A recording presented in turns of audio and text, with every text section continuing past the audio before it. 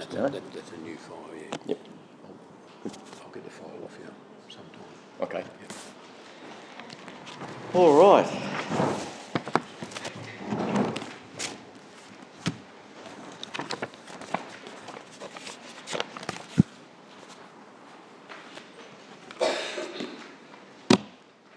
Ready? I was last Sunday evening, I think it was. I was having a chat with an internet friend, a young man from Rwanda, which is in the middle of Africa, and I've never met him personally, but spoken to him a number of times. He's a Seventh-day Adventist, and one of the comments he made to me, because we were discussing the law and so forth, as you would with a Seventh-day Adventist, and he said, "You're an Adventist except for the fact of the Sabbath." Well, I didn't think much of that comment because there's no way I'm going to be worried about his particular Sabbath anyway. But I wanted to give him a message, basically, some truth, a little bit of hard truth, you might say. In fact, I haven't heard from him this week, so I don't know how he's taken this, but I'm going to read to you what I actually sent to him. And from this, it's the basis of the sermon that I want to present. And I said to him, "You are trying to say to God that because you keep the laws so well that you are worthy to enter into heaven. You are not worthy, no matter how well you keep the law. It is not about you, it is about Jesus. Your part is to have faith in him. He keeps the law, he keeps the festivals, he keeps the Sabbath. We have faith in him doing all these things and therefore are made right with God through faith. And our faith causes us to be fruitful of the Spirit of life because the Spirit leads, guides and teaches us in all truth." And I've been carrying this for a whole week or so I'm quite emotional about the whole thing. And there's a lot more that could be added into that, but this was to impact him in particular because of the law. And the human race is under the law of sin and death. It tells us that in Romans 8:2. And the only one that can get us out of this situation is God himself. We can't do it for ourselves. And there was a great example I'd like to use in regard to the depth of our situation, which was very much, the world saw it, and it was to do with those boys that were trapped in the cave in Thailand. I'm sure you remember, I think there was about 13 of them. And there was absolutely no way that they could get out or do anything for themselves. They had to wait for someone to come and rescue them from outside of that cave. And that's just like our situation. We are hopelessly stuck in this situation. And without someone from outside of this situation coming and opening the way for us to get out, we're doomed and done. And that's what it was like with those boys. They had to wait for someone to come in who had the ability to get them out. And that's what happened. So for us, there's nothing that we can do to save ourselves. We have to put our trust in Jesus doing for us what we cannot do. That begins with Jesus satisfying the law of sin and death. A sinless man dying for sinful man, and as a result opening the way for souls of man to be saved from eternal death. And death means separation, eternal separation from God. If those boys had not followed those who came to rescue them, those that were their saviours, so to speak, they would have remained separated from their families. They would never have known the joy of the outside world again. If we refuse Jesus, we will remain separated from God, the Father of all creation, and we would remain lost and separated. In the Old Testament, the Israelites were called to keep a number of festivals and Sabbaths, which were a shadow of what Jesus was going to keep. And you find those festivals and Sabbath in Leviticus 23. Jesus being the substance from which the shadow was cast. In the death and resurrection of Jesus, we see a number of these festivals being fulfilled, and he will fulfill the rest of them at his return. Jesus not only satisfied the law of sin and death, but also satisfies the other things that God requires in regard to these festivals, things that we cannot successfully keep. In Colossians 2:16 and 17, it alludes to this. It says, "So let no one judge you in food or drink, or regarding a festival or a new moon or Sabbaths, which are a shadow of things to come, but the substance is of Christ." All the festivals and the Sabbaths are for Jesus to keep, not us. In John 15:5 it says, "I am the vine, you are the branches. He who abides in me and I in him bears much fruit, for without me you can do nothing." And the word abide I looked up in the Strong's, and it says to stay in a given place, in a particular state, or in a relationship, or in expectancy. To abide, to continue, to dwell, to endure, to present, to remain, to stand, to tarry. It means all those things. Those boys in the cave had to abide. They had to continue and to endure with their rescuers until they were able to see the outside world again. And that's the same with us. And we've heard it mentioned a couple of times. I think it was Pat that mentioned about enduring with Christ.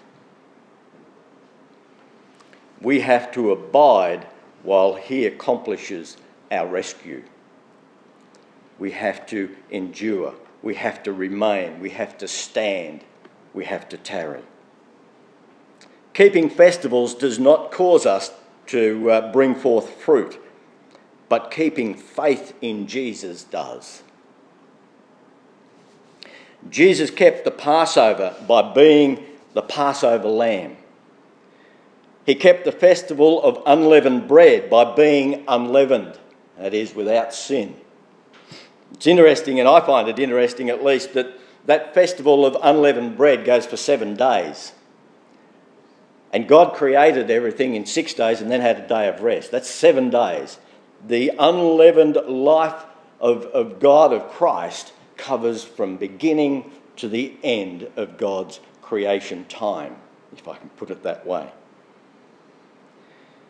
Jesus kept the first fruits by becoming the first fruits. That is, the first one to be raised in the sense of the salvation of souls.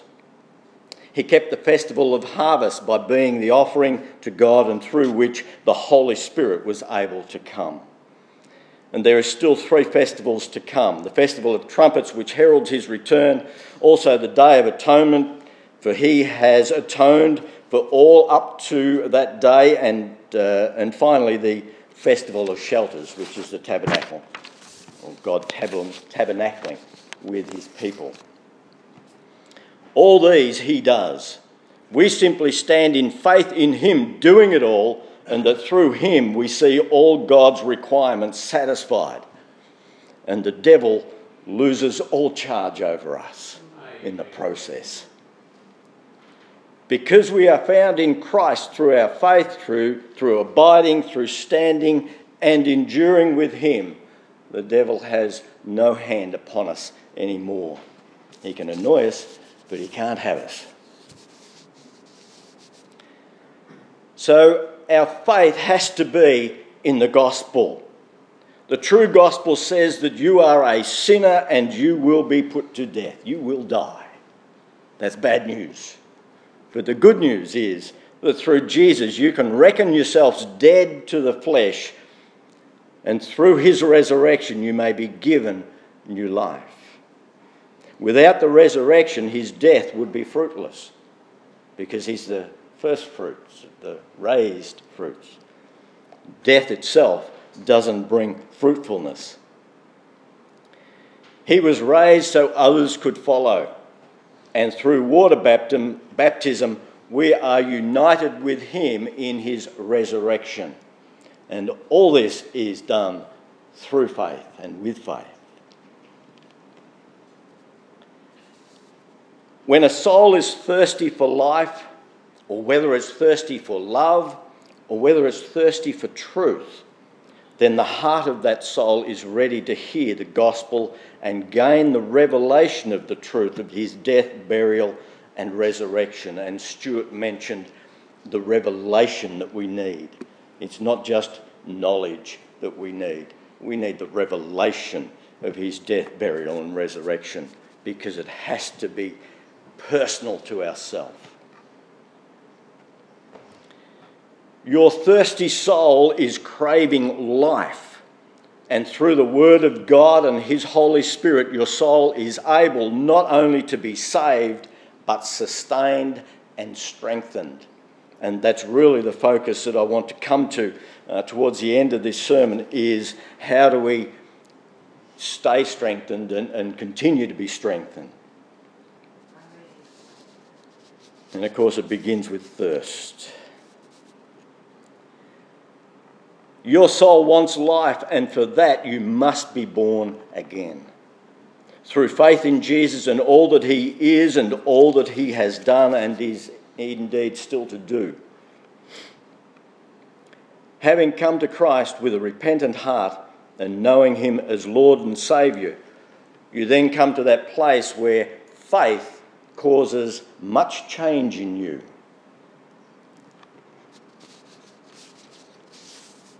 There is a change of attitude. There's a change of thinking. There's a change of understanding. There's a change of speech, the things we say. There's a change of approach to situations and people. Much of it is now dealt with in prayer. We change how we deal with things. There's a change of heart. Faith changes everything. And so God is working on us through faith in his word. That is our faith in his word. If we believe it, then we act according to what it says. We are to speak according to what it says for us to say. And just as an example of the change and of what we hear the word say, we are to use our words to edify one another. It says in 1 Corinthians 8:1, we know that we all have knowledge. Knowledge puffs up, but love edifies. And again, Pastor Stuart mentioned about knowledge this morning. The law kills, knowledge puffs up, but love edifies.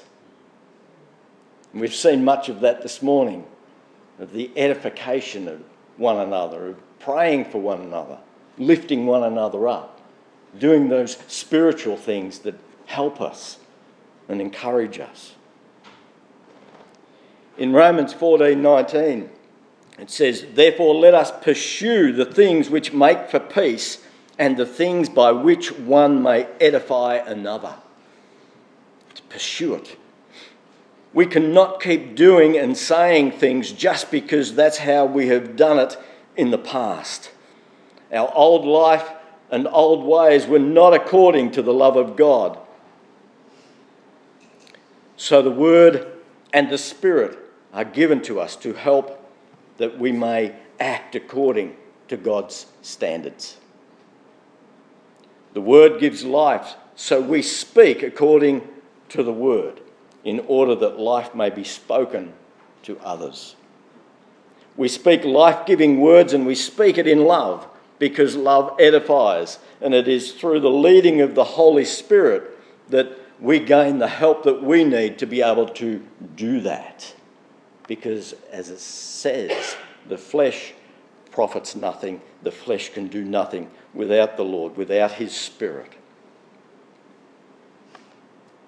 It is by the leading of the Spirit that we are able to bring life and light and truth to every person and to every situation in which we walk. In John 6:63, it says, it is the Spirit who gives life. The flesh profits nothing. The words that I speak to you are spirit and they are life. Pursue the things of the Spirit. for in this you will be able to edify others. It's not about our fleshly ability, it's about receiving by the Spirit, and the Spirit moving in us and through us to bring that word that has been birthed in us to life, that it brings it out. It's no longer us trying to do it. It's the Holy Spirit that moves us and motivates us to speak life-giving words, to speak in love one to another. With all these changes, we find many challenges because the faith is changing our life, changing our understanding.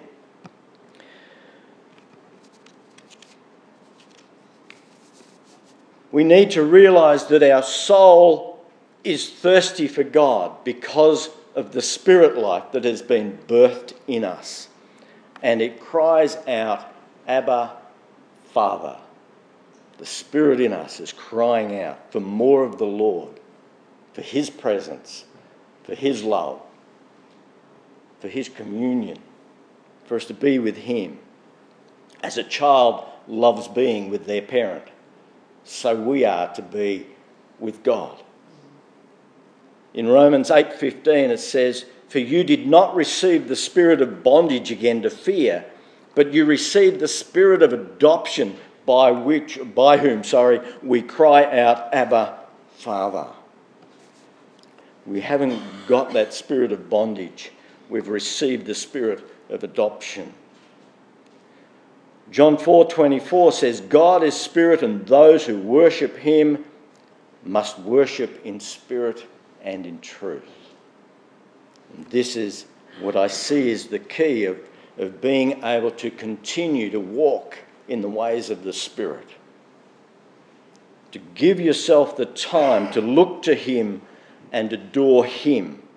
For in Him and through Him is all you need to satisfy your soul. Adoration means to have a great love and respect. It is reverence and worship.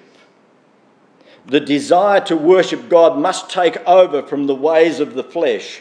Every time you sense your emotions breaking down, or your thoughts become depressive or negative, or fearful or lustful, realise that your soul is saying to you, it's thirsty for more of God, because it's starting to get oppressed by the things of the flesh and the operations of the flesh, the carnality of our mind.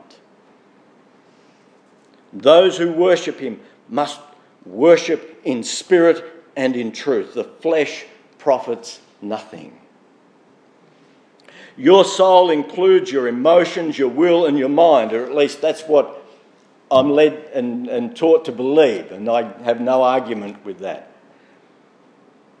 In order for your soul to be strengthened, you need to have your emotions healed, and your mind needs to be renewed so as to be transformed in your attitude and your understandings of life. You can now be mindful of the Word of God because you've been given the mind of Christ. You can focus on God now. And your will needs to be yielded to do His good pleasure. In Philippians 2:13 it says, "For it is God who works in you, both to will and to do according to His good pleasure." And His good pleasure is for you to be adopted as His son by Jesus, or through Jesus, to be adopted. That's God's will for your life. Will you bow to that will? Will you yield to that will that you become His adopted child, His adopted son? Through adoration and praise and worship and thanksgiving, you find the soul being satisfied. Look to Him. Glorify Him in your heart. When we do the things that are of the Spirit, we get the spiritual result. The flesh and the issues from this world pull us down. We all know that. But praise and adoration towards God lifts you up. The grace of God is upon us to be able to have this intimacy. Even though you may have sinned, his grace is given so you may still come to him and receive all the help you need in your time of weakness. Hebrews 4:16 tells us that. Let us therefore come boldly to the throne of grace, that we may obtain mercy and find grace to help in time of need. When your soul is thirsty, when you recognise your soul is thirsty, you're in need. You're in great need. And it's only the Spirit that can satisfy. It's only the Spirit that can lift up. While we were yet sinners, Christ died for us. How much more will he help us now? In Romans 8:35 it says, "Who shall separate us from the love of Christ? Shall tribulation or distress or persecution or famine or nakedness or peril or sword?"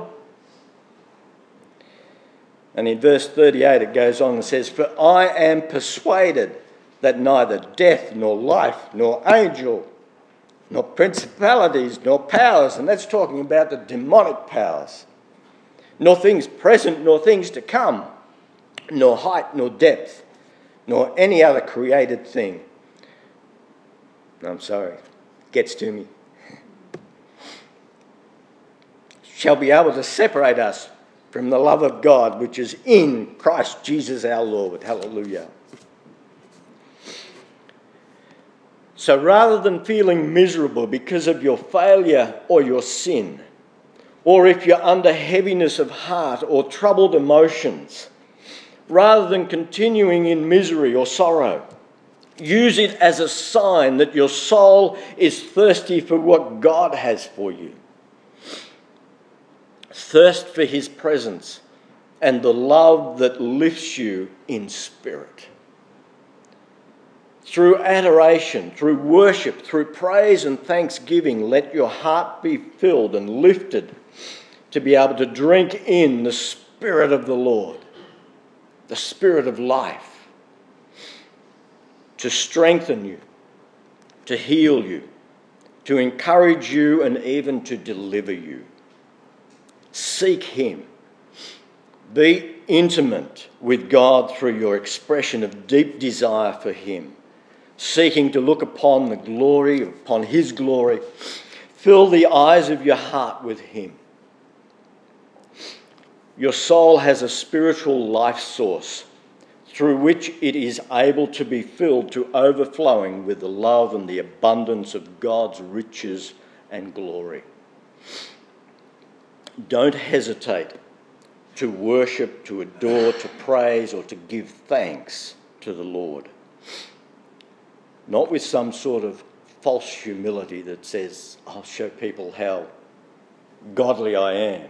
Praise you, Lord. Let it be of the heart, of the genuineness of your love toward him because of everything that he's done and is doing for you. Get into a deep relationship with God. Realise how much he has blessed you and how much he wants to bless you further. There's always more with God. He loves you and he wants to overflow you with the abundance of himself.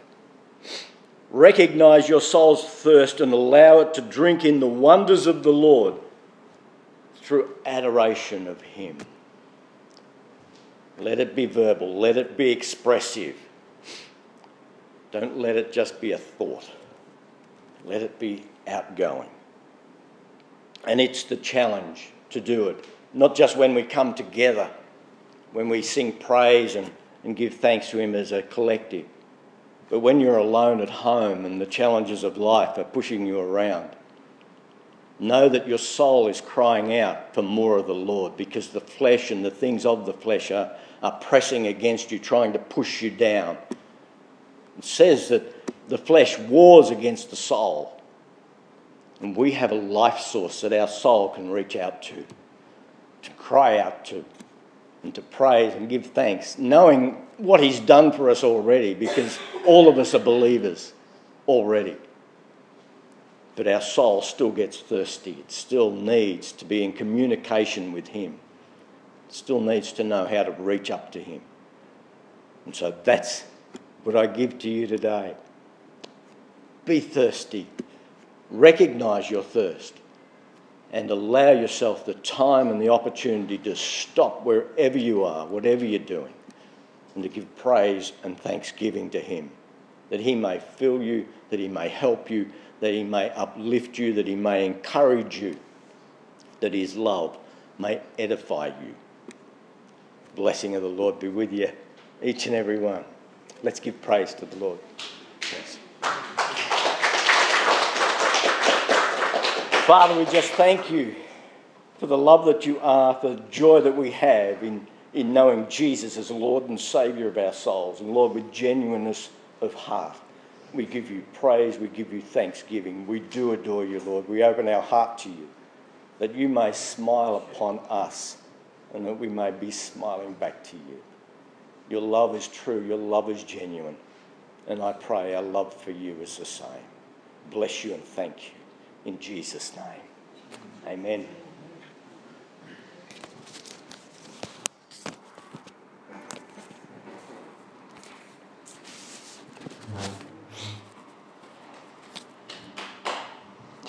Thank you.